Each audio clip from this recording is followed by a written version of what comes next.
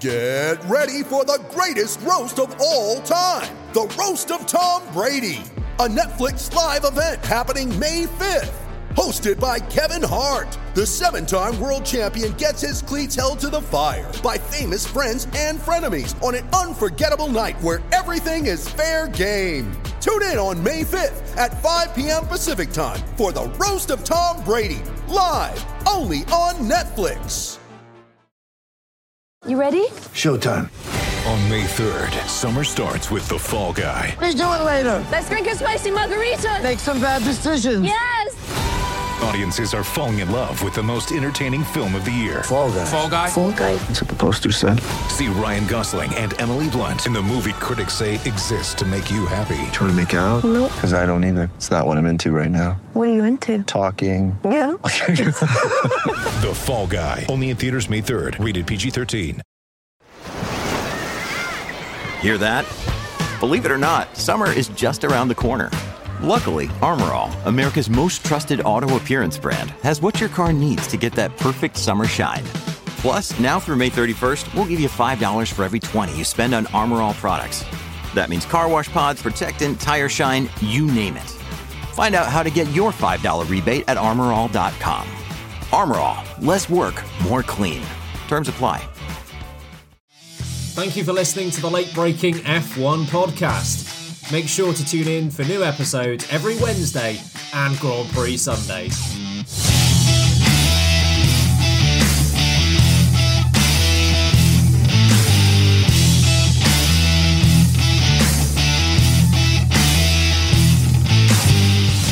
Hello and a very warm welcome to the late-breaking F1 podcast presented by Harry Eade, Sam Sage and me, Ben Hocking. Can you believe it, Sam? Just 2 episodes after today is done, and we will be at the first race of the 2023 season. Doesn't seem real. It's amazing how slow the winter break feels when you're clawing your way through it. You know, I'm watching Harry and Ben either side of me through the trenches of the cold, cold winter. And then all of a sudden, it's like you part the leaves of the bushes that you've arrived at. All of a sudden, it's first race weekend. It's here. But, you know, we've gone through the swamp, we've gone through the shelling and the flooding and the mud, and I've lost an arm at some point. And yet, in 2 weeks' time... You haven't spent much time in the trenches, have you? No. Never been in a trench myself. Anyway, in 2 weeks' time, we're going to be back. And we've got testing this week as we speak as well. Very exciting. Harry, have you recovered from your trench crawling? Yeah, to be honest, I don't remember being there, so I must have got lost on the way. Surprise. Yeah, I was elsewhere. The back line is not the front line. On a fence somewhere. See. Yeah, it's less than 2 weeks, like a week and a half. Hop, skip, and jump. Well, not even. This week is testing, actual testing, and as we all know, all the times that are set mean everything. They do. Bear that in mind. Yeah, it's a real session, people. Yep. There's not much point watching the season because what you see in testing is exactly what you get every single year. Yeah. You're testing my patience already, actually, Harry, with your silly... Well, I mean, every naffness. episode, so... Yeah. Look at that giant mug. I'm not talking about the one you're holding. It's one direct mug. Sure everyone can see that. Yeah, I know. It's irrelevant. Again, it's visual humour that we're on a podcast. We really are bad at this, but he has got the mug literally the size of his head. We'll get it nailed down one day. People can't see what we're talking about. One day you will see us. Yeah. Oh, fingers crossed on that. Coming up on today's episode, everyone's favourite, F1 Back and Forth, is making an appearance to close out the show. Lance Stroll is going to be missing preseason testing later on this week. We'll be discussing that, and also Felipe Drugovich taking his place in preseason testing. F1 prepared to cancel races over human rights concerns. Comments by Stefano Domenicali coming up. But we're going to start with best case scenario, worst case scenario. Before we get to that, a quick announcement on Patreon. So we announced this very last minute of the last episode that we did. So to give it a bit more formality, new Patreon benefits coming in starting from March. So if you sign up now, you're there in time for when those benefits go live. 2 extra exclusive bonus, whatever words you want to use, 2 extra episodes like this every single month if you sign up to the Patreon. on a couple of the tiers that we have. So check it out. We'll make sure the link is in the description as always. Harry, put it at the top, would you? Put it at the top of the description. That way people can find it very easily. We like our listeners. I'll put you at the top in a minute if you're not careful, Sunshine. See, thanks, folks, Harry. Appreciate you'll get that. more of that on those secret episodes that everyone else listening on Spotify and Apple wouldn't usually hear. So if you want to make sure you're catching all of the late-breaking action, nothing is going away on the normal episodes. We'll be here twice a week, every single week, but there'll be even more content. And if you sign up for the top tier, top of the top, where I'm sure Harry's putting Ben right now as we speak, the Hall of Fame tier, you'll also get a monthly video of us where we might be a little bit tipsy, trying a few beers and discussing life and F1. And also, you get a little birthday shout out, don't you? Yeah, you do. On your birthday month, on the podcast, you'll hear your name. Happy birthday to you, Harry, Ben, me, Ian, Hall of Famer. You know, that'll be you. You'll join that amazing collection of names. So if you like all those tasty things, as well as ad-free podcasts, a discount on your merch and gaming nights, then give it a little look. It massively helps us. And we love you very much for all those that are already doing it. Thank you. So let's get into best case scenario, worst case scenario. Each of us have picked out 2 teams that we are going to give a best case scenario. What could realistically be the best version of 2023? And then look at potentially what is the worst version of 2023 that could happen for these select teams. Sam, do you want to kick us off with one? Yeah, so one of the 2 that I've chosen is old Aston Martin, you know, where the GOAT himself, Fernando Alonso, has found himself, and we've got Lance Stroll. Yeah, I could do the meme again. I'm sure people aren't getting tired of me saying it like that. You know, Lance Stroll is there alongside the GOAT. And, you know, Aston Martin, I did, you're right, are in a very precarious situation, I think, in their development of their time in Formula One. They're building these huge facilities out at their home base. They've hired someone like Fernando Alonso straight after Sebastian Vettel, and that's not just for his brilliant pace on the track. It'll be for his development knowledge and understanding of the cars and how, you know, feedback might work. And Stroll's there, which is great. So, yeah, what's the best and worst case scenario for Aston Martin this season? Best case scenario, you know, the facilities maybe start to have a kick in, the development that they put in place starts to work, they are competitive, and, you know, Fernando Alonso settles into that team super quick. I think best case scenario is they fight it out for best of the rest. They are up there with Alpine and maybe McLaren as your thought processes are, if it's standing order, and they could, if they're lucky, if they have a good run and fortune goes their way, end up in 4th place. Feels like it's going to be tight, but in theory, possible. Worst case scenario, this backfires massively, and they are dragging themselves around in, you know, as the 9th or 10th worst car. And it could definitely happen. You know, we've seen it happen to other teams before that have put investment in. They have to go the right way. So I think, you know, worst case scenario, they end up being maybe the 2nd worst car on the grid, which would be a real shocker. Almost no points scored. Funding is low. Fernando Alonso gets very, very grumpy boy. And, you know, they don't have long to turn it around. Question to the room in terms of worst case scenario on that. If it does go that way, and they are, because they were that 9th place team probably at the beginning of last season, but recovered throughout the year. If that ends up being the case again, Toyota, late 2000s, does that start to become more and more of an accurate comparison? Because they invested a lot in Formula One towards that point, and it didn't really come to anything. I mean, it got them more than what Aston Martin have arguably got already, but does that start to become true?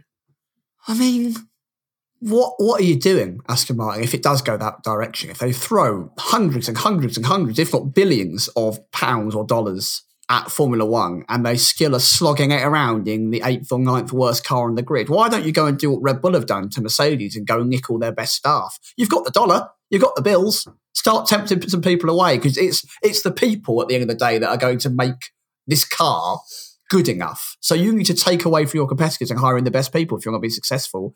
It's, you know, it's not just money speaks. You've got to have the talent behind it. So put that money into practice and bring someone on board. I think Toyota, what they've always said, were maybe a season away from having one of the best cars on the grid, and they pulled out of Formula One too early. So I'm just hoping that yeah, I don't know, what if? Who knows? Yeah. Maybe. But I just hope that doesn't happen to Aston Martin. I don't want them to get, you know, 2 or 3 years in where they've been trundling around as the 8th best car, and they go, oh, the next season, actually, the car was looking pretty rapid. Yeah. Alonso's notoriously patient, so I'm sure it'd be fine if they were like 9th. Be all right.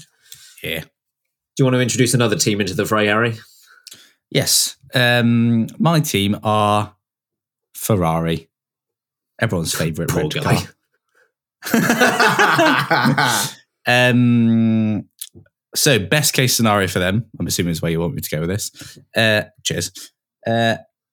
Look, best case scenario is they walk away with both championships, I think, because Yay! I thought I said Everybody realistically at the start.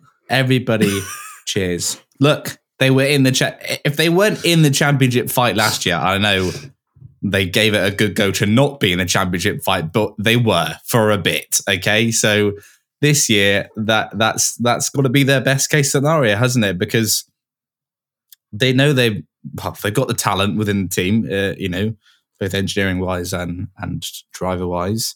They've been able to win races. Again, they gave it a good go not to, but they did win some. So that's got to be their best case scenario for this year, I think. I mean, I'll go on to worst case scenario in a minute, but yeah, for me, that's the only thing that will, at the end of 2023, I think they can only be satisfied if they've walked away with a championship or two. That's what I was going to ask, actually. Is that Ferrari's best case scenario, or is that Ferrari's only case scenario? You know, I mean, arguably, yeah, I think. Yeah. If they're second, but in the championship fight up until the last race of the season, True. I think I would take that. Like if I was a diehard Ferrari fan, I guess I wouldn't. But like realistically speaking, I think inside the building you would maybe accept that. From an outside point of view, the three of us we like to hope relatively neutral. I think if I watched Ferrari battle it all the way down to the final race of the season and it got decided in the final laps of the season, I'd go, fair enough, Ferrari. You can't really, unless, of course, they'd lost it earlier on in the season by making some stupid strategy call. Thrown away a 100-point lead. Yeah, if they were 100 points clear 4 races before the end, and then it went down to that, now I'd go, you're an idiot. But if this is the case and they go, we're 3 points behind, we've got a win to take the championship, I go, whatever happens, you put up a good fight. Worst case, I can't even imagine what the worst case scenario is for Ferrari. Like both of their cars burn and second place. Maranello turns into a theme park. I don't know. What's the worst case scenario? I think worst case scenario is they. I was thinking about this. I was like, oh, is worst case scenario they're back at 2020 when, you know, something happened to their engine. I don't know what. You know, no one knows what happened to the engine. Naughty boys. Yeah. What are you talking about? Nothing was. I don't know. It's very mysterious. Something's under the rug. I think someone swept it there. No, but you stop this slander. Nothing was confirmed. I was like, well, that's the worst case scenario. But I actually think the worst case scenario is they're like at 2021 level, which is not in a championship fight because for so long they've been on this sort of like build up to you know, the new regs and we're going to fight for championships with this new car. And if they do a year where they half fight for a championship, let's say, and then the year after they come back and it's just like a car that will score podiums, if not a bit worse each race, you know, they're fighting McLaren. That's like a worst case scenario, I think. So, sorry, McLaren. Well, I didn't mean they're fighting for third. That's what I meant there. So yeah, I think that's me. I was, which obviously isn't as bad as 2020, but I think 2020 is more of a one-off. I think it's if you end up in the same position they were 2 years ago, I think that's worst case scenario. As an extension to that, I would say all of that plus Leclerc has an opportunity elsewhere or gives up on the team because it feels like, at least in the current market, Leclerc and Sainz, they've got a really solid pairing there. If either of them left, is there an obvious contender for who goes up? I mean, Leclerc, when Vettel and Raikkonen were together as teammates, Leclerc was very obviously the next guy up.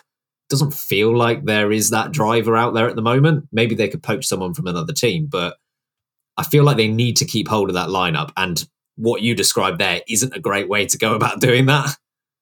No, that's a very good point. And that driver market is so volatile, isn't it? Next year, like this coming year, if they muck it up and it's clear by a kind of September, August time that it's not going well, it could very easily cause a mass shuffle by them going, I'm jumping ship, see you later. Can you imagine a Leclerc, Verstappen lineup? That'd be utter filth. No, it's the end of the world, unfortunately. It's not It would allowed. be filth. I'd watch it, though. Yes. It'd be the end of the world, but God. I'd watch it. Yeah, I will watch the world burn to enjoy that 23 race calendar. I'm going to introduce Mercedes into the mix, where realistically the best case scenario is the same as what Harry's outlined for Ferrari, where they win both championships.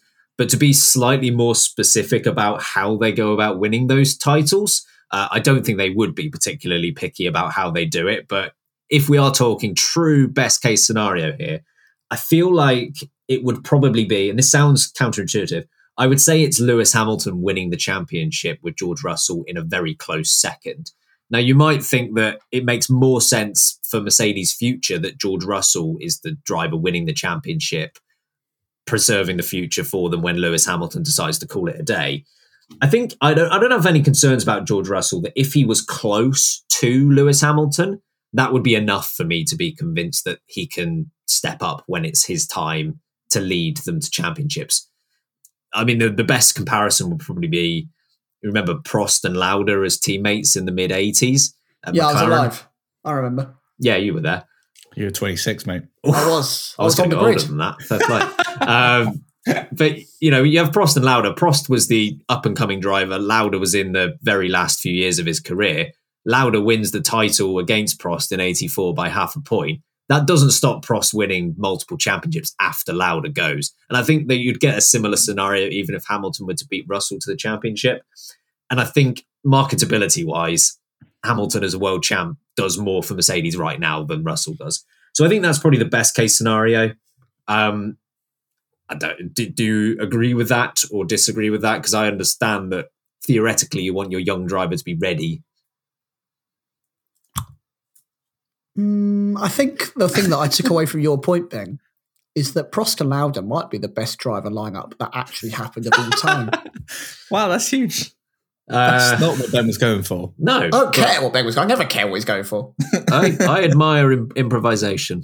In all seriousness, though, I think what you said makes a lot of sense. And actually, I think also, not even from marketability wise, I think for their story, I think they would feel maybe it's been a little bit incomplete if they didn't manage to get Lewis the 8th. Because they got obviously the 8th constructors, they didn't get the 8th drivers. So I feel like, you know, they've missed a little trick there. And I think they want to give that to Lewis after all he's done for the team. Worst case has to be for me that they go, obviously design wise, they have stuck to their guns. Like they had a choice at the end of 2022, mold themselves into what Red Bull are going for, which clearly worked last year, or stay true to what they were doing last year, which was a bit more radical. They've gone with the latter decision, which could pay dividends, but if it doesn't, and they realise partway through this year, we've made an error, we're going to have to go back and go towards the other way of designing the car for next year. That's a lot of catch up, not only for next year, but the year after, and it has a ripple effect from there. So I think worst case is, regardless of where they are results-wise, if they realise in terms of their overall concept, they've gone the wrong way about it. And really on top of that, if Lewis Hamilton decides to call it a day just based on Mercedes not being competitive enough, because whilst George Russell's place in the team came about, it was very carefully planned, wasn't it? It was almost planned years ahead of time for him to replace Valtteri Bottas when he was ready. If Lewis Hamilton were to go, similar to the Ferrari discussion, if Lewis Hamilton were to go, where do they go with that seat? They're going to have to make it up on the spot. I don't think there's anything planned. So those are the two sort of component parts to what I think would be a worst case scenario. I mean, that side pod strategy is a bold call, Cotton, and we're going to have to see how it plays out. It pays off, you know, because it's the same, but they've added some like chunky bits to it. The halo goes all the way back, doesn't it? Yeah. The halo goes all the way back. I'm quite. I mean, I'm sure it's there for a reason, I'm sure, but like it looks thin but chunky at the same time, which is quite a skill. This is how I would analyse you, Harry, on the podcast. You're here for a reason, I'm sure. And thin you're but chunky. Thin but chunky at the same time. We should call it funky. Come on, man. Funky yet funky. Oh, good. Dear. Right, I'm actually, on a serious note though, I really hope the Mercedes development works, at least become like a title contender, because I want something rogue to go right in Formula One. I want to see a team go side pods, saying it's just as quick, if not quicker, than side pods. Minds are blown across F1. I think it would be hugely challenging for F1 if suddenly a no side pod design was as good, if not better, than something that we have ran with in Formula One for decades now. It'd be very interesting. Indeed. We've got 3 more teams that we're going to discuss on the other side of this break.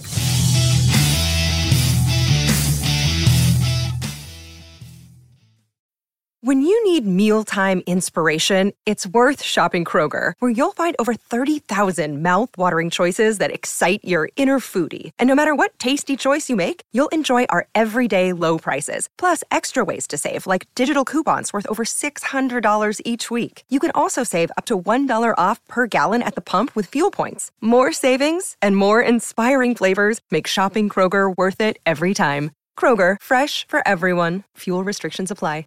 With threats to our nation waiting around every corner, adaptability is more important than ever. When conditions change without notice, quick strategic thinking is crucial. And with obstacles consistently impending, determination is essential in overcoming them. It's this willingness, decisiveness, and resilience that sets Marines apart. With our fighting spirit, we don't just fight battles, we win them. Marines are the constant our nation counts on to fight the unknown. And through adaptable problem solving, we do just that. Learn more at marines.com.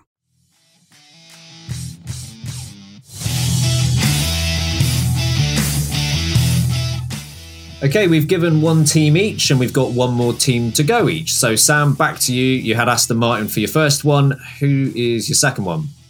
We've had too many chats about people potentially winning the title here. So we're going to just, come on, tether ourselves in a little bit. Let's calm down.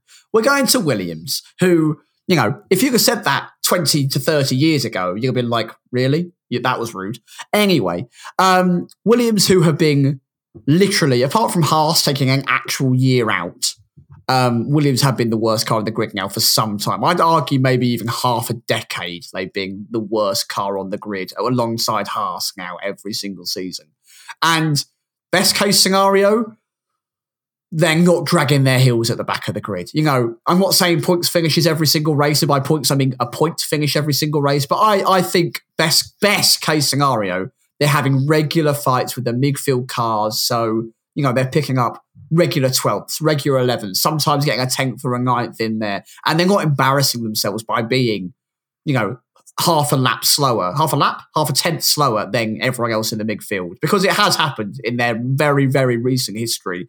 And I think just some consistent, it sounds awful for Williams especially, but consistent mediocrity in the world of Formula One would actually be quite welcome, I think, for Williams. Just, we're going to end up being the 6th or 7th team in the point standings, and we're going to score points at 10 of the 23 races this season.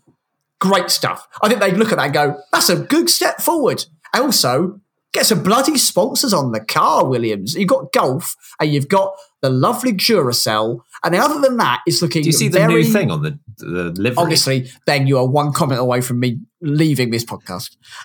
Did you not see it? The brand new battery that they've got. God, the stress boils my blood. They need some outside sponsorship though. They are looking bare bones. It's looking like the Haas or the McLaren, in like 2016, 2015 when McLaren had like one sponsor on the car. They got to get some sponsors on there. You need results to do so. Worst case scenario, they're last again, big times. James Vowles doesn't know what he's doing, which would be really upsetting for everyone because I think we're all wishing him success. And then their major sponsors pull out throughout getting any airtime, the likes of Gulf and Duracell. It could really fall apart, I think, if they have an absolute shocker of a season and go backwards. So what do you guys think? You think Williams can do it? I'm not sure I have too much optimism. Yeah, well, based on the best case scenario centering around mediocrity, I think it's fair as well, because this doesn't feel like a year in which Williams are going to succeed, quite honestly. But it does feel like a year where they can set the foundations for succeeding in a few years' time. Because certainly with James Vowles coming on board, changing the culture. Like it's almost setting the scene for the years to come. And if it works, it won't necessarily show itself in results this year, is my inkling. I think it sounds awful, but I know it's a long way away, but Williams should be reshaping for 2026, I think. I think they should be nailing down an engine supply that's theirs and theirs Alfa alone. Romeo are, right? Exactly. And I think, okay, keep plugging away, don't get me wrong, but coming swinging in 2026, all these new engine manufacturers and, whatnot start appearing, and we've got slightly new rule sets coming through and bounce your way up the grid. I think they're already bad. No point wasting resources to carry on being bad. Williams Mechachrome, here we come. I would like the Williams car to be a transformer next season. Williams Judd, mate. It's happening. Autobots. Old school power units. All right, Harry, over to you for the second team. My second team is Alpine. Bonjour. Yes, bonjour indeed. The cowards that won't paint their car fully pink. Best case scenario for them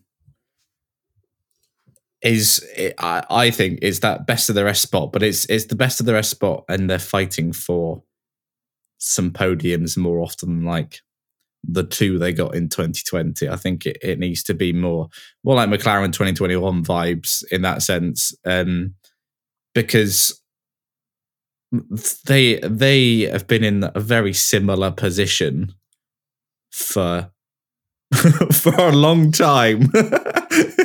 I had a look at this, and I think they finished 4th or 5th every year for like the last 5 years or something. Yeah, so that's going to be their best case scenario. Also, the other bit to add to that is that Ocon and Gasly don't kill each other. That's good. That's a good scenario for them. But yeah, I think that's going to be their best case scenario here, because just move slightly higher than you have been, guys. You've been in the same place for a while. Alpine, you ought to get a life, loves, because what you're doing in Formula One is really boring. Do you remember when they came back as Renault? And I believe their target was that they wanted to be fighting for the championship by 2019 or 2020. I hate to break the news to you, Alpine. We're a few years past that now, and I don't see any championship fight. You've succeeded. You've got us all. Time to reveal the big plan. When did they come back properly? Well, there was Renault, wasn't it? 2016. 2016, yeah.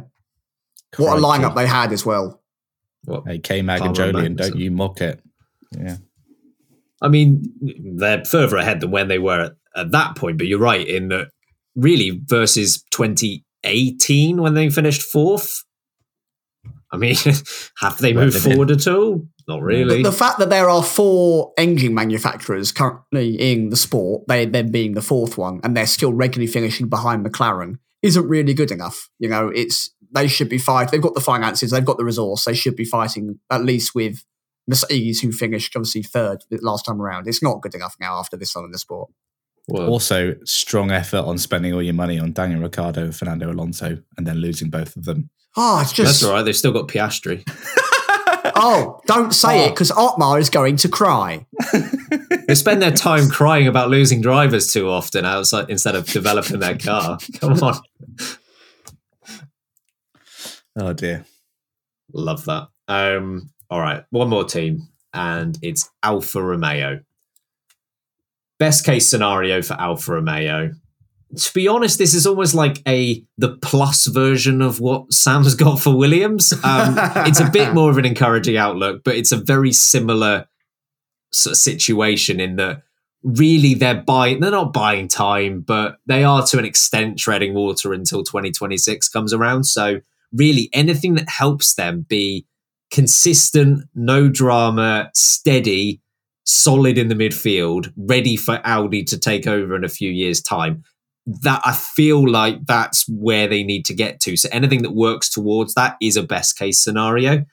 If they can solidly fight for points nearly every weekend, I think that's a best case scenario, because we saw, at least in 2022, they had a great start, first 5 races, but as as Harry's mentioned before, Bottas fell asleep after Miami and Alfa Romeo didn't really score any points for the rest of the year. So can they consistently fight for points all the way throughout a year and actually do like over 20 races rather than just 5? That would be a great start. Bottas is in year 2. If he can improve even further, that's great. And really, like regarding the stake sponsorship, if that proves to be a good move for them and there's no difficulties there's no big departures in terms of personnel, just anything that feeds towards Audi in 2026 is a best case scenario, I think. Worst case scenario is going to sound weird, but I do have a point for saying this. Worst case scenario is that Zhou Guanyu improves a little bit. Because if Zhou Guanyu improves a little bit, they will do what Alfa Romeo do better than any other team on the grid, and that is settle for average when it comes to their drivers. Quite honestly, Antonio Giovinazzi and Kimi Raikkonen should not have been there for a collective 6 years. But they stuck with... But the problem was neither was bad enough to get rid of them, but neither were good enough to push the needle and actually get things done for the team. And I fear they're going to get in that spot again if Zhou Guanyu is a little bit better than last year, but is still quite comfortably in the worst third of the grid. Because if that happens, they might pick him up for a third year, in which case Théo Pourchaire doesn't get a shot in that seat. And Pourchaire might or might not be great when it comes to Formula One, but potential-wise, there's a lot more there than pretty much any driver coming up through the ranks at the moment.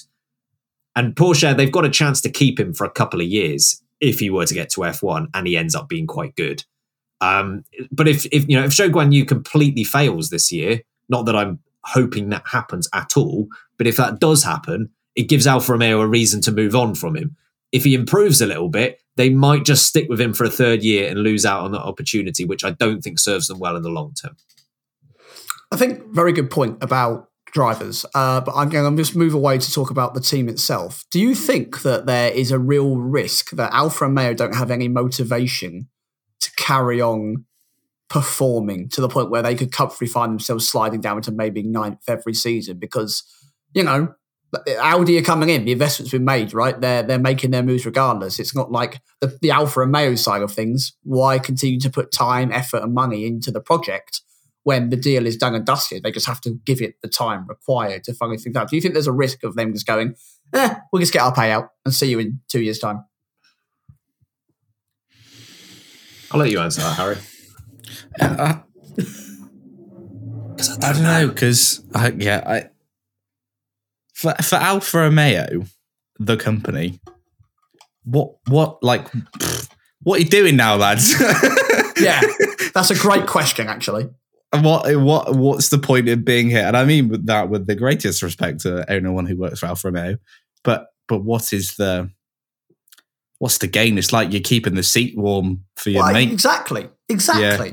So I don't know. It is I guess it's just a marketing exercise for Alfa Romeo, the company, but I'm not sure what it gains them. So it's a fair question. Motivation, I don't know, but that might be a harsh word because the people that work at Alfa Romeo Sauber, it's just Sauber, isn't it? Still, that gets rebranded every few years, so they still want to go racing. They're like a billboard, aren't they? They're literally like a racing billboard. It's kind of, your time's up. Which company's the flavour of the month? Yeah, exactly.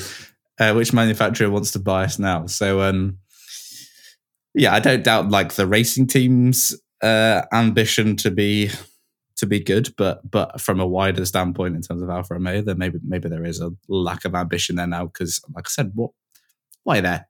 What are you doing? Don't know. They got a clue.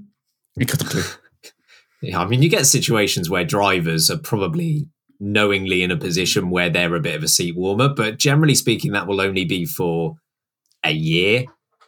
There's still 3 full seasons to go, so it's not like that's a lot of treading water to do. So if that motivation from and I agree with your point, Harry, if the motivation isn't there from the overarching company, because I don't think anyone would question the motivation of the individual employees, regardless of whether they're drivers, mechanics, whatever. If that motivation isn't coming from above, then that's a tricky spot to be in. I mean, that's what my point is, right? 3 years is a long time. There's going to be no investment. You wouldn't invest in a project that you know you're leaving. And also, if you've got some really good key members of staff, maybe a lot of the team are thinking, well, is there an exit here? Is there an exit there? Are Mercedes wanting to hire, a Ferrari wanting to hire? They're only up the road.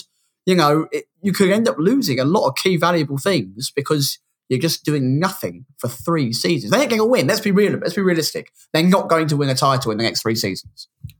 Dumb question for me, but are Alfa Romeo, the company, staying with Sauber, the company, right until the death of? No, there's a year. There's a year break. Gap.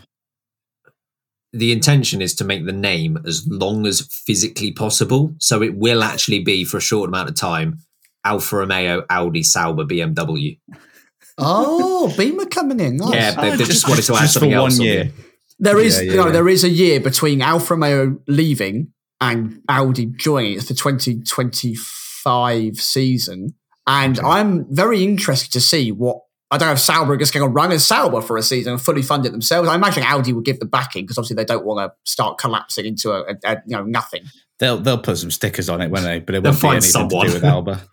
You'll probably just sell to the best sponsor, right? And just go, you'll have a 1 year deal where you will be called whatever Sauber for 1 year. Yeah, Chelsea. They'll get involved again. Chelsea Sauber? No, Sauber? not happening. Sports Direct Sauber? Oh, God. Don't let Mike Ashley get anywhere near it. Stay away, Mike. We're going to take a short break. On the other side, we're going to be discussing comments from Domenicali.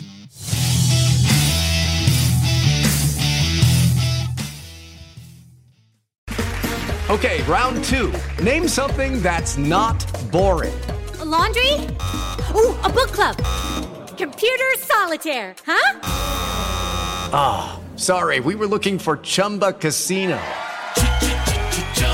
That's right, ChumbaCasino.com has over 100 casino-style games. Join today and play for free for your chance to redeem some serious prizes.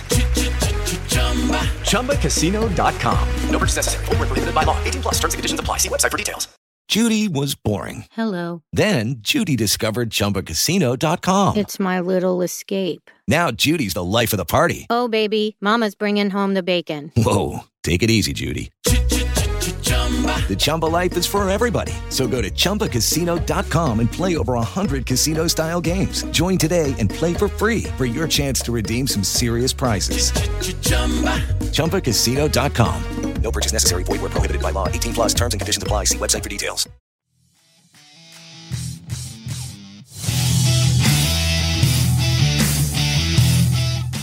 Okay, some comments from Steve Sunday, as Harry likes to call him. Stefano Domenicali, very recently. That's his name. I mean, yeah, it's his name, isn't it? If you put it into Google Translate, Italian to English, that is what it comes out as. Which is exactly how everyone wants to be referred to, putting their name through Google Translate. I feel like this is probably irrelevant. Pete Gazel's great. Sure. He was speaking to Sky recently and said the following. We have in our contracts very clear articles that if we see something that is not going to the right direction, we have immediately the benefit of stopping our relationship when talking about human rights. There are independent auditors that are following this. Sam, what's your thoughts on this? Do you think there's any chance that F1 would actually go through with this on a regular basis? We know that obviously the Russian Grand Prix ended up being cancelled, but there are other countries on the calendar where human rights are very much a concern. So what did you make of the comments overall? Yeah, lovely comments, aren't they? If you're just going to look at the comments, they're like a nice little gift-wrapped bow. They're delightful. I would happily absorb them into myself any given day of the week. But the meaning of the comments are completely sparse, empty, meaningless rubbish. Balderdash is the word I'm looking for. Quite frankly, Mr. Steve Sunday, Mr. Stefano Domenicali, as much as I am a fan of yours, I do enjoy the work that you do, sir. It's a lie, isn't it, really? You've lied, because we very much do still go racing in a number of nations that have got very severe, bad, negative human rights records. I mean, look at what happened with Qatar, right? When they hosted that World Cup, a lot of people died, weren't allowed to wear rainbow armbands, you get a fine for it. If you wore a rainbow shirt in the stadium, you could be arrested or removed and banned. I mean, that's just one example. Last year, if you remember, cast your minds back about 11 months, we were in a country called Saudi Arabia, and a missile exploded into an oil refinery down the freaking road because they're at war with another nation for bad reasons. Now, that's just two of the nations, and those haven't resolved themselves, by the way. There's still problems in the world that are going on that, you know, you may or may not know about, Steve, but I'd like to argue you do know about them. So really, give them the ultimatum. Either stop doing the bad things and you can do the good F1, or stop doing the good F1 and you can carry on doing the bad things. But, you know, he hasn't enforced it. It's a load of rubbish, and I was actually quite disappointed with it because I'd rather hear nothing about it and then just enforce it and go, we've removed, I don't know, China from the calendar permanently until they sort out their issues with COVID-19 enforcement or something like that. Because obviously that's been around the press. It's not been treated very well. China have had a number of issues with their regulations and how they treat people. You know, that's the kind of thing I'd like to hear. Just come out and do it. Just rip the Band-Aid off and go, nope, we don't want that. And there's enough places that would take a race, as we've already seen. There's enough races on that calendar already. You ain't missing out. Do it. Put your foot down, Steve. I want to see you get freaky with those nations. And by freaky, I mean delete them. I want to get freaky with you. Those nations. That sounds just like Domenicali. That was a real serious point, Sam. Well done. It's a serious matter. Ended in a really non-serious way. Very late breaking of you. What were your thoughts on Domenicali's comments, Harry? Yeah, I mean, exactly what Sam said. I think all well and good to say that, and I think he's capitalising here off the back of the good press he got by saying that F1 drivers can say what they want about political statements and stuff like that.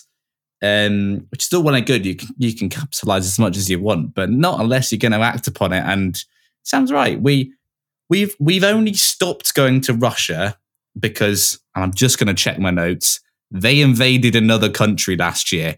That's the bar we've set so far for not going to places. And even then, I'm not sure we are consistent with it. So it's fine to say that, but yeah, you've got to put your money where your mouth is and not where the oil is, Stefano. So doesn't taste very nice either. Well, exactly. I just want to eat oil. You've been doing oil wrong, Sam. You know, in films where they do that thing where they suck the air through a hose and they try and pull the oil out of the car, I just drink it. Yeah, and they all go, oh, God. Yeah. I don't do the spit out bit. I forget to do that bit. Well, that's fair. So, yeah, another great way to end that point. But yeah, look, Sam I'm in agreement. Freaky, so. Yeah, true. Again, low bar. I'm in full agreement with Sam here. It is all well and good to say that, and we've been through this before with the we races one, but we go to these countries where you can't. You clearly don't. You know, we don't race as one. We don't agree on things. So, yeah, I'm happy. I'm happy for him to say it, but that needs to be backed up by doing something about it, because there are races on the calendar that, with that logic, should already not be on the calendar. But I don't see that happening. So, yeah, and I think when it comes to these human rights questions, I do think, despite our platform being infinitely smaller than, say, F1, I do feel there is a shared responsibility here not to stay silent on these sorts of issues and to speak up, because, you know, we will watch the races in countries where we don't agree from a human rights perspective. So I think it's only fair and right that in this forum that we do speak up on these issues. I don't think any of us claim to be human rights experts overall, or indeed in any one particular country, but we do have views and we do have morals, and I think it is right to air those when it is related to the sport that we love. And Domenicali, what he's done here, I think he's protected himself quite cleverly in terms of his wording, because he's not outright saying if you have bad human rights records equals no F1 race. That's not what he's saying here. He's very cleverly said if it's going in the wrong direction, at that point we reserve the right to step away. The thing is, a lot of the countries that are in question here are starting from a very low bar. So you could argue, for example, Saudi Arabia you could argue, human rights wise, it is going in the right direction. Now, could you argue that it's going far too slowly? Could you argue it's not doing enough? Absolutely, you can. But you can at least make the case, if you're Stefano Domenicali, to say it is going in the right direction, which protects himself in terms of the comment that he's made here. So I think he's been quite shrewd about his wording. Having said that, at least I'll use Saudi Arabia as an example again. I mean, in March of last year, 81 people were mass executed in the biggest mass execution the country has ever seen, which doesn't sound a lot like progress, if you ask me. So, there's certainly a case to argue the opposite of what I've just said as well, in terms of it not going in the right direction. They could do 80 this year in one mass execution, and that's progress. Well, that's the point. That it protects him from that sort of situation to say it's going in the right direction. And make no mistake about it, call me a fool if you think I'm wrong, but F1 only races where it races for monetary reasons. And I don't just mean that in terms of questions where there are questionable human rights records. We speak a lot about Silverstone and about even the likes of Spa or Monaco or these European races where human rights records might not be as in the spotlight as other countries. They're still only going there for money reasons. There is not one venue on the F1 calendar that they go for nostalgic reasons that has nothing to do with the bottom line. Cash is king, and even the European races that you might think are under threat as a result of not being able to bring as much cash, they're still there for a monetary reason. That nostalgia does feed into the money aspect. I think Domenicali is aware of that. Even with human rights records, with Russia as an example, he can point to that and say, we didn't go there because of human rights records. It's not true. They didn't go there because the money aspect of going there was outweighed by the potential negative reaction of going there. So again, it wasn't a human rights decision. It was a monetary public relations issue. Domenicali does claim that F1 can do good, and I think he's right in that respect. The problem is it's a hypothetical, because I agree with what you've said, that they don't do what they could do. They could do a lot more. There's been a lot of watering down of statements and movements. I don't even think you call them movements, but we race as F1 as an example, massively watered down versus where it was a couple of years ago. So in that respect, yes, F1 can do good and it can be a leading influence. Is it at the moment?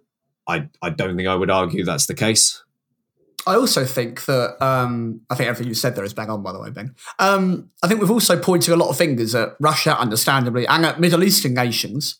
But also you've got to look at those European nations that you mentioned, because Britain, right now, I wouldn't say our human rights record is improving as a nation.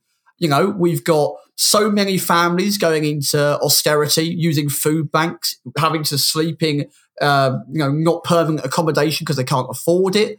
We've got people who are being turned away from the nation, going across the channel and dying and struggling. The Britain as we know it is on the decline in terms of looking after the people that live or want to be in this country. But you'll never hear F1 say anything about it, because as the rest of the world knows and as the press knows, Britain's all right in it. Wink, wink, Britain's fine. So it feels like FIA and Liberty have got a bit of a line where they think, as long as it doesn't fall below this level, aka literally trying to evade someone in the face of everyone, we're not going to cancel the race that we have there, because they're paying the dosh, and that's what we care about. We're going to take one last short break, and then on the other side, we're going to be discussing Aston Martin's plans for testing as a result of Lance Stroll not able to participate. Here's a quick message from our friends at NordVPN. Isn't it frustrating when you find a new TV show that you really want to see, only to then find out that it can't be watched in your country? Why, yes, Sam. That's very frustrating indeed. Well, fortunately, you don't have to suffer any longer. With NordVPN, I'm able to change my virtual location. With one simple click of a button, I have access to streaming services from over 60 countries worldwide. That's not all, though. With money tight at the moment, we could all use new ways to save. Perhaps it's cheaper to sign up for subscription services via another country, or maybe you find that booking flights via another country works out better for you. When you think about it, NordVPN can actually pay for itself. All of that for the price of a coffee each month. It's a small price to pay for premium cybersecurity and increased access to entertaining content worldwide. You can grab your exclusive NordVPN deal by going to nordvpn.com/LBF1. By doing so, you'll get a huge discount off your NordVPN plan, including 4 months free. It's completely risk-free thanks to Nord's 30-day money-back guarantee. And as a bonus incentive, subscribers will get an additional gift as it's Nord's 11th birthday. That's nordvpn.com/LBF1 to take advantage now. Happy birthday, Nord. Happy birthday, NordVPN. Happy birthday. Oh, God.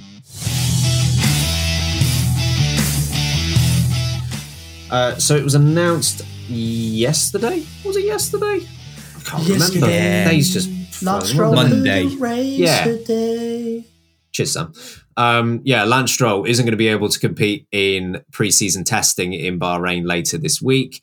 Stroll himself said that he had an unfortunate accident whilst training on his bike in preparation for the season. Aston Martin, as a result of that, said that they expected a quick recovery and returning to driving duties as soon as possible. His fitness to return to the cockpit will be assessed daily, and the team will issue an update ahead of the Bahrain Grand Prix. So I think the intention is for Lance Stroll to make the start of the season, but at least not compete in pre-season testing. And firstly, congratulations to Aston Martin for announcing today, as we record this, who will be taking on the slate. So Fernando Alonso will do the afternoon of the first day of testing, but it will be Felipe Drugovich that does the morning of the Thursday. Now, day 2 and 3, we don't yet know whether Drugovich will feature in either of those 2 days, but we at least know he'll be doing the morning of the first day. Harry, what's your thoughts on Lance Stroll, first and foremost, being obviously missing this test? How much of an impact is that going to have on his start of the season? I think it's going to have a massive impact because we saw last year, it was Ricciardo that missed the entire. We had 2 tests last year. We're only on 1 test, but he missed an entire second test because of COVID. And yes, I know he didn't have a great year. I'm not blaming it on that, but he at the start of the Bahrain, he was miles behind Lando, more so than he ever was for the remainder of the year. So it's undoubtedly going to have a negative impact on Lance because there's only 3 days of running and he's not going to be able to do any of them. He's had a few runs at Shakedown or filming day or whatever a week or so ago. So yeah, not great. I mean, he'll get up to speed, but the first race he does come back is going to be a tough one. But yeah, we'll see. It's not going to help him again. He's got Fernando Alonso up against him this year. Problem in it. Bit of a problem when you don't even get your 3 testing. 3 days of testing, and your experienced teammate gets the 3 days testing, and you don't. You're even more experienced, I should say, because we should not think of Lance as inexperienced anymore. He's the 9th most experienced driver on the grid this season. When you said that the other day, I don't know. It didn't shock me because yes, of course he's been around for ages, but he's been around for bloody ages. I just didn't really remember it. Too long. Sorry, Lance. Give someone else a go. Yeah. Anyway, look, it's certainly not going to help whenever he gets back in the car. It's going to be, it's going to be tricky for old Lance because there's no faffing around at testing anymore. But back in the old days, not saying they're good old days, but in the old days, they used to test for weeks before a season and during. And during a season. And now, last year we had 6 days. This year we've got 3 days of testing. Teams can't afford to just mess about. We didn't have 6 days of testing last year. We had 3. Oh, God. We only had 3, and we had 3 days of a collective shakedown. Just want to make sure we get the terminology right on that. Yeah, I don't want to be sued for improper information. It was a test. It was a test. Testing my patience as well. That's the second time this podcast. Love it. We do a lot of testing patience on this podcast. I think there are some things that go in Lance Stroll's favour, in that he's not a rookie. That's good. He's not new to the team. And to your point about his experience in F1 overall and how that's a bit shocking, perhaps even more shocking, and I could be mistaken here, with the exception of Lewis Hamilton and Max Verstappen, is there anyone else on the grid who has more experience at their current team than Lance Stroll? I know it's gone through name changes. Well, of course, yeah. If you talk about name changes, then if you include those, it's the same team, no, I right? don't think so. Yeah, I believe you're right. Which is, again, feels mad. But that really helps him as well. So he's not having to embed himself in a new team. He's been there for a long time. That helps him out in this situation.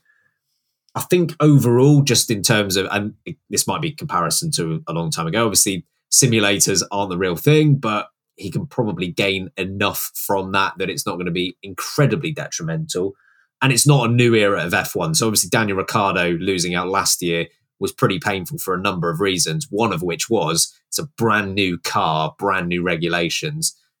Stroll doesn't have to compete with that this year. That should work in his favour. The problem with all of those points is it is completely superseded by Fernando Alonso is on the other side of the garage, and Lance Stroll is in a position where he needs to send a message early on. I've been here for a few years. I'm an important part of this team. I'm not going to roll over and just allow you to beat me out of the gates and not have a chance. He's got to stand his ground early on. This really doesn't help in that regard. And look, I'm not going to say too much here because I don't want to be sued, but you always say when it comes to these sort of detective shows, right? You get down to the motive. Like if you're trying to find a suspect, who has the most to gain? Fernando Alonso has more time in the car. I'm not saying Alonso caused Lance Stroll's incident, but maybe I am. But do you know where he was at the time? These are the questions that need to be asked, Harry. I'm of course joking, but Alonso does gain a lot, and I'm surprised he gave Drugovich half a day. I thought it just I'm having all three. Yeah, I am shocked about that because I thought he would have been straight up. I mean, I'd have had all three. Well, I wouldn't have blamed him for it either. Maybe we'll get onto this, but does the fact that they've given Drugovich even half a day suggest that they're slightly worried that Stroll isn't going to be there in time? This weirdly doesn't. It doesn't count for anything contractually, I guess, either. He was never going to have half a day, right? They haven't just gone, well, we may as well move your half a day earlier, which you were going to get on the last day, to my knowledge. Not that I'm aware of. I know that has happened in the past with some contracts. I don't think it was a case for Drugovich, but never know. Well, since you posed the question so beautifully, Harry, you can answer your own question. What does this say about the potential for Stroll missing the first race of the season or longer than that Drugovich is getting an opportunity in that car? I don't know, really, mate. Good stuff. Thank you, mate. No. Well, I mean, I obviously don't know, but I guess it's sensible from the team's point of view to give Drugovich at least some time in the car. They're going to have to pin Fernando Alonso down for that morning just so he doesn't jump in before. Let me in! Yeah. Just let me drive. But, you know, I don't think it necessarily automatically means that Stroll isn't going to be back for 2 weeks or a week and a half's time. But it's, like I say, I think a sensible thing for the team to do to cover their bases, because at least then if Drugovich gets the call up to jump in FP1, it doesn't have to go through all the boring, I guess, admin-y bits of, getting the pedal sorted out and the seat fitted and all that sort of stuff. So they'll have covered that in the first morning of testing, I imagine. So it's a sensible move, but I don't think necessarily doesn't suggest that Stroll's not going to be back. I guess it is interesting as well that they've already said they're monitoring Stroll's progress on a daily basis, and they haven't released what they want to do on the Friday and the Saturday yet, which might well have been their plan anyway. But, with conspiracy theories in mind, maybe they're only announcing the first day because they want to find out a bit more on Stroll's condition before giving Drugovich more time in the car. If it isn't needed, they won't necessarily want to give it to him. if it is needed, they definitely will. So perhaps they're just playing for time a little bit in that regard for not announcing ahead more than just one day.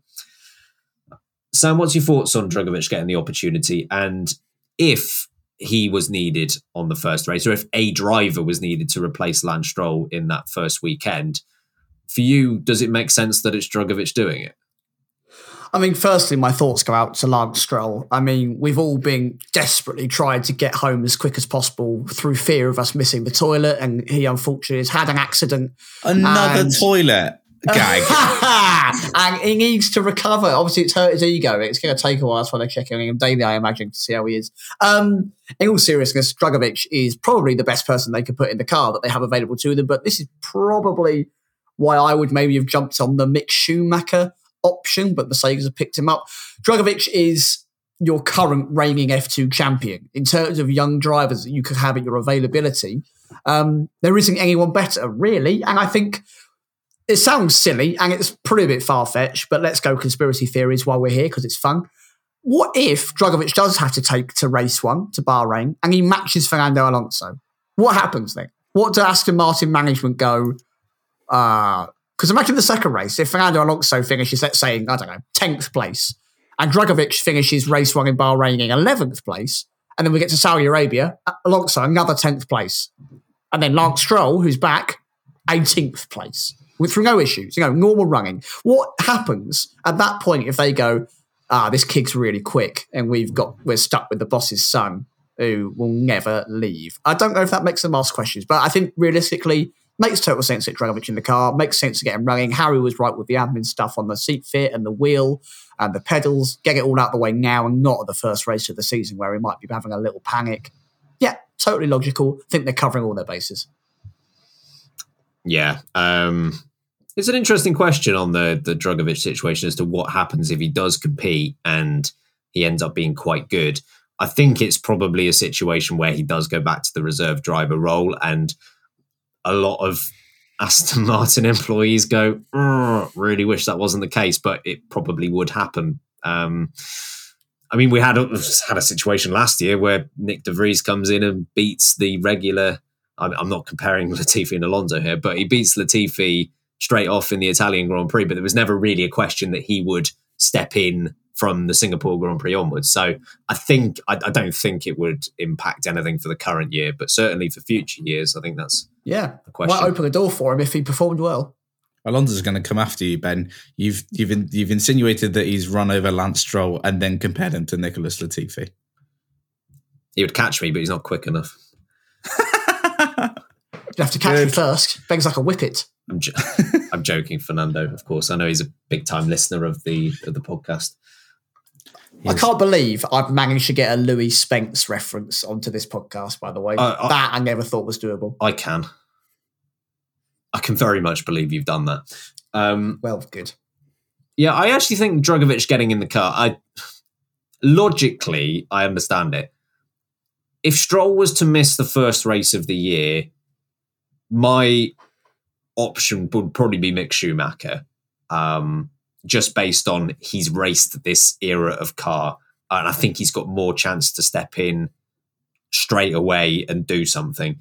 Drugovich getting this time is, I think, either very good news or potentially quite bad news. I think it can go one way or the other, in that if they think Stroll has the potential to miss more time, and that's pure speculation at this point, then Drugovich is the person they'd wanted as a bit more of a long-term option.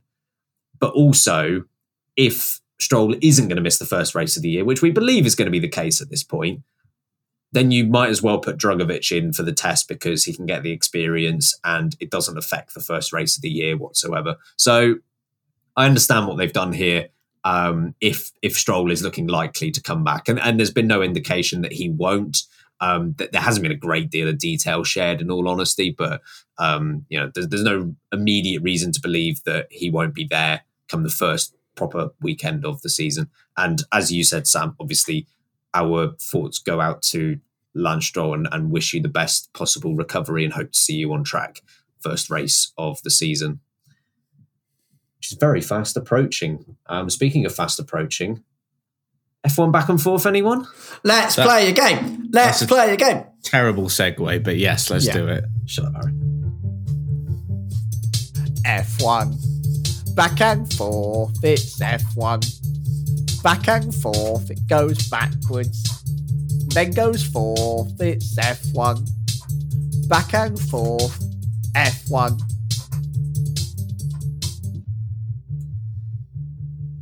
When we get to Austin in October for our live show, Sam has promised he's going to sing that live if that doesn't give you reason to buy tickets, as and when we are organised enough to have tickets and a venue. You'll all be getting involved as well. It's not just going to be a one-man rendition. I expect you all up on your feet, singing along, dancing, almost like a like a gospel choir where you put your hands in the air and you sway side to side. I want it to echo through the hills of Texas. Good stuff. Thanks, Sam. F1 back and forth. Simple concept. Harry versus Sam in a battle of wits. I have got a question that has a number of correct answers. There's 19 today, 19 correct answers to this question. Harry and Sam will go back and forth with correct answers until one of them can't think of an answer or gives a wrong one, with the other person then being declared the winner. Would you like to find out today's category? Tell us today's category, Ben. Please. Certainly will, Sam. I want you to name the 19 drivers that have won the first race of the season since 1981. What? To modern... Yeah, that's what? Oh, because there's doubles, obviously. Yes. So any driver that has won the first race of a season since 1981. 19 correct answers. And we'll kick off with you, Harry.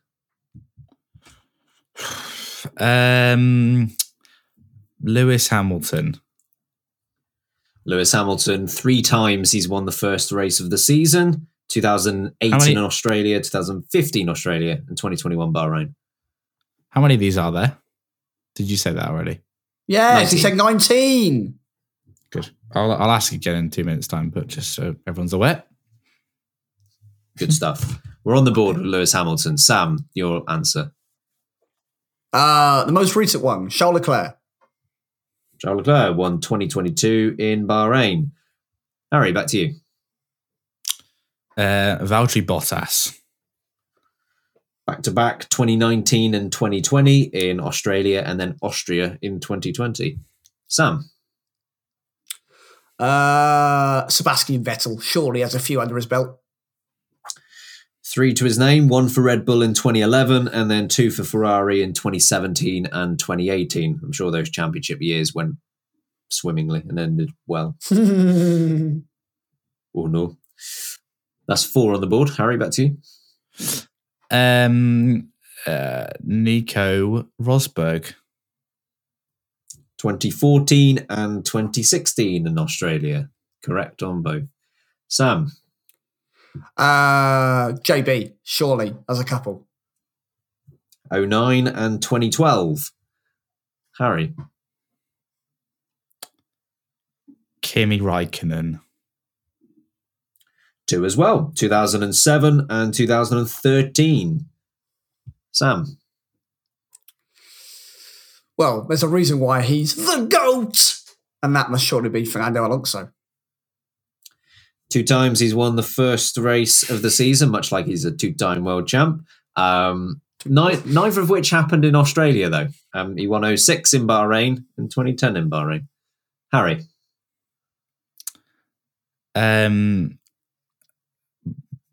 Michael Schumacher. 1, 2, 3, 4, 5, 6 times. Ah. Michael Schumacher has won the first race of the season. 94 in Brazil, 95 in Brazil, and then 2000, 2001, 2002, and 2004. He was quite good, wasn't he? Sam, back to you. Michael. You know why I didn't win in 2003, don't you? Because Michael Schumacher's greatest nemesis, I reckon, won it that year. David Coulthard. I want to say you're wrong because he's not his greatest nemesis, but unfortunately I do have to say you're right. He did win it in 2003, the Australian Grand Prix. He also won the first race one other time as well. What year was that? 97. One other time. Good stuff. Yes. Harry, back to you. Eddie Irvine. 1999, he won the Australian Grand Prix. Correct answer. Sam, back to you. I think 8 to go.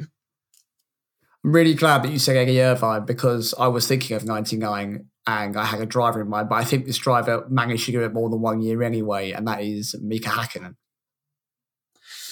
You're right and you're wrong. He's a right answer, but he only did it once, 98. Blimey, come on, Mika. Step out of retirement and do it again. Pull your finger out, mate. Harry, back to you. Dill. Dill. He won it in 1996, the first race of the year, the one year he won the championship, of course. Sam. The professor himself, Alain Prost. Alain Prost.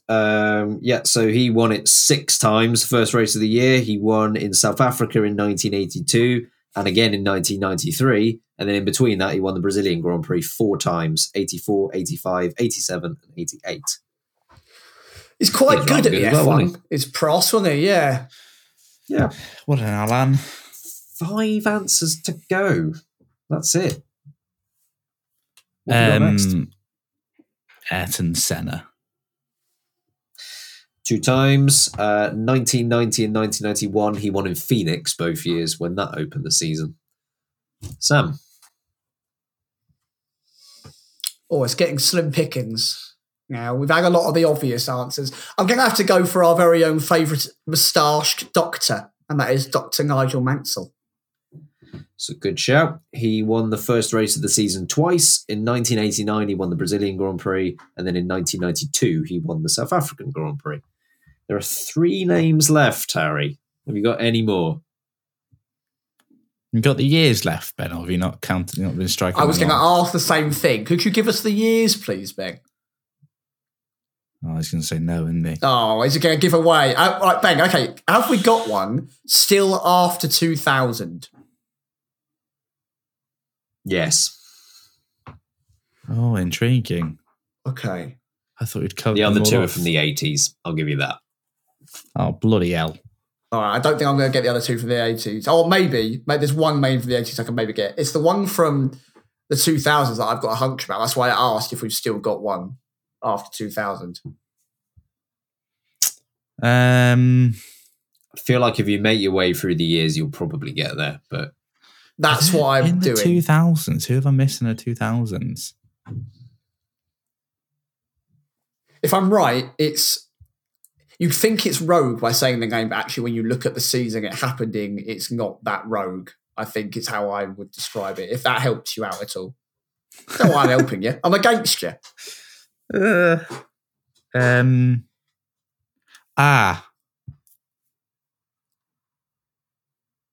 Air Boy. Fisichella? Very happy. Giancarlo Fisichella. 05. He won the Australian Grand Prix. I love the fact that Fisichella has led the Drivers' Championship at one point in time, where he should be. Of course, that was the game I had in mind, so I'm a bit frustrated. 2 to go, Sam. The only other name in the 80s I could think of that had some form of prolific success, which is a real shame that I've got to say it because he's a bit of an idiot, is PK. Yeah, it's the logical choice if you're looking for a name from the 80s where Senna, Prost and Mansell have already been said. He won his home race in 83 and 86, which leaves Harry to potentially complete the board. There's just one answer left, and I will give you a clue on this. It was the very first year of this category, 1981. I haven't got a clue. Whoa. I don't know. Alan Jones. He's got it, Alan Jones. Is it? Oh, as if you've nailed that. Come on. You've collectively completed the board. Alan Jones. I'm glad you said it because USA I was sat West. there going, "Is it Reutemann? Is it Reutemann? I don't know if it's Reutemann." I thought it was too late, but that makes sense, I guess. 81. Oh wow, Yeah. I'm very impressed with that. That's a tough one. Yeah. Well done, Because there's a Harry. lot as of guesses go. names from Smashed the it. early 80s there. Well done, guys. I think we're quite lucky that a lot of them are repeats, actually. If a lot of those weren't repeats, I feel like me and Harry would have been in the mud. Yeah. Good little back and forth topic, that one. Further than 81, but... Yeah.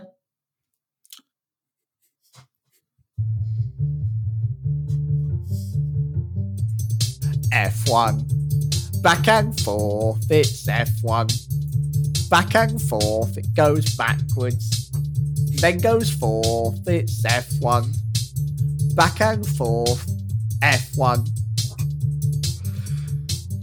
Make never die. Oh, yeah. And that leaves us with the most important topic of the podcast. What is it, Sam? It is the LB question of the week. Thank you, Harry. You're welcome. And since, Sam, you came up with the question of the week this time out, I'll let you introduce it.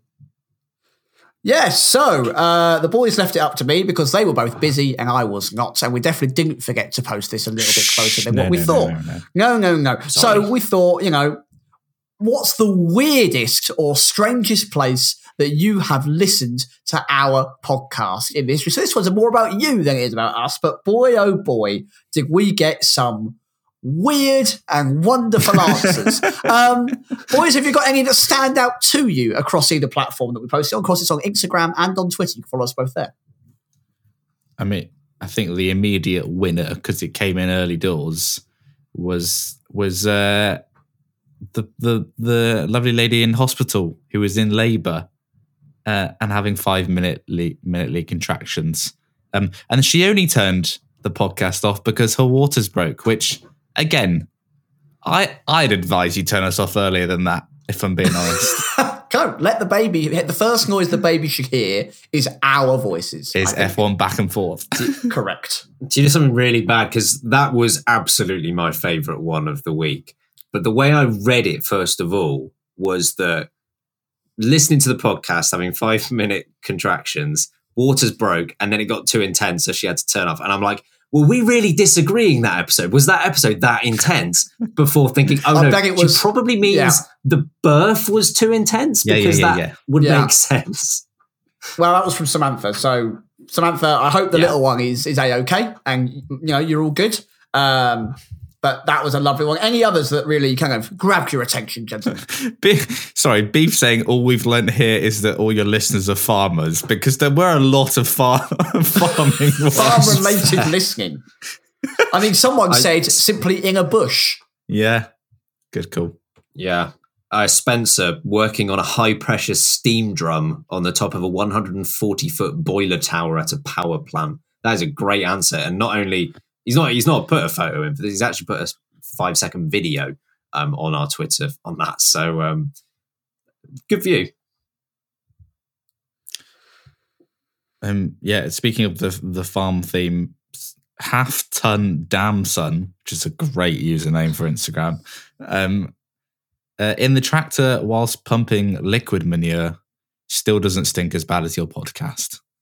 Thank you for that. Oh, that was savage. I love that. True, though. They're not wrong. We had some great ones that I thought I was really surprised about them. Barney on Twitter said, from the arms of David Coulthard. I thought only I was managing to do such a thing, but I'll see you there next time. Aki said, not even joking, I was at the visa centre just before my appointment where I was 90% sure that I was getting deported. So I'm glad that we're helping you through these stressful and difficult times. That's really great. For us, pregnancy, deportation, hope you're actually okay and wherever you are, you're safe and warm and good. Or whether you're getting Gog's work done and providing food to the nation. Late breaking are there with you. Also, someone snuck into my room, apparently, and looked at me while listening to it. It was two people, technically, because if Nick Brown also was in the cabinet with Clives listening along, then you've got two people in your house. I have a question to ask you. How many of you listeners are residing in my house at any one time, please? Because it seems like there's a lot of you. Keith's given the key over, isn't he? They're all in the ceiling. That's why there was a hole. They're all in the ceiling. Keith. Get them out, Keith. Come on, Keith. So, thank you for these incredibly normal responses. Appreciate that. Yeah. The amount of stressful situations, as you say, I mean, I'm glad we can help. It's odd that you choose to listen to us in those times, but I'm glad we... I love it. The weirder, the better. Honestly, if someone could challenge themselves to do something really weird and listen to us and then either take a photo or whatever, I'd challenge you to do it. I'm all for it. Listen to us while doing a skydive or something. Yeah, I was going to say the same thing. Go to the Arctic Circle and stand next to a polar bear listening to us. I want it crazy. I don't want just, I went to the Asda toilet and I was doing a wee. No, I want through the roof, silly. But yeah, that's it. Shall I sing the lovely jingle again, or do you want me to point out any more? Go on, sing away. Okay, good. That was smooth. LB question of the week. Lovely. Get us out of it, Sam. I think we're done. I've had too much talking at the end of this. This is not normal. Folks, remember Patreon has changed. Remember that you can get involved now. The tiers are available. You can subscribe. One of the tiers is as much as a cup of coffee for a month, and it supports us endlessly. It allows us to look at doing this full time. There are some great tiers on there where you get some great benefits. Remember, 2 extra episodes, whole episodes, every single month. It's like 8 extra topics. Yeah, right? Endless topics. It's like having a bath in topics. We're there with you. You get them every single month. They're going to be twice a month. It's not like they're going away after you subscribe for 1 month. You'll get it every single month, and no one else will get to hear it. So Spotify or Apple will never hear it. You get it. Also, those top tiers, remember, Beer with Breaking. We're going to get a little tipsy, going to get a little freaky, going to talk some rubbish, all on camera. Are we? Make sure you have a little look. Yes, that's the rules now. And if you've always wanted to see the three of us go, happy birthday to Patreon name here, it's right there for you. Anyway, you can also get involved in the Discord, of course, and join 1,600 people all chatting F1 and other bits and bobs. They're lovely. Join us on social media at LBreaking on Twitter or the Late Breaking F1 podcast on Instagram. Or if you're down with the Kigs, of course, join us over on TikTok. We do have YouTube, and the F1 Back and Forth quiz, which you've just listened to, will be on YouTube. And maybe you can go watch it. Give us a little like, subscribe. We appreciate it. All the support everywhere. Thank you. I think that's it for now. Merchandise is available if you want to look Hunkalicious, as you know. Discount if you're on Patreon. But in the meantime, I've been Samuel Sage. I've been Ben Hocking. And I've been Silk, who famously sang Freak Me. You're welcome. Oh, that is the worst one you've ever done. When you have to add clarity after, it's definitely going to work. Keep breaking, Silk's mate. meant to be smooth. Yeah, shocker. God, get in the bin. Smooth like sandpaper.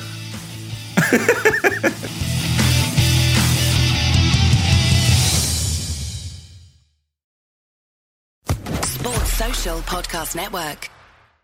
Hello, it is Ryan, and we could all use an extra bright spot in our day, couldn't we? Just to make up for things like sitting in traffic, doing the dishes, counting your steps, all the mundane stuff. That is why I'm such a big fan of Chumba Casino. Chumba Casino has all your favorite social casino-style games that you can play for free anytime, anywhere with daily bonuses. That should brighten your day a little. Actually, a lot. So sign up now at ChumbaCasino.com. That's ChumbaCasino.com. No purchase necessary. VGW Group. Void where prohibited by law. See terms and conditions. 18+.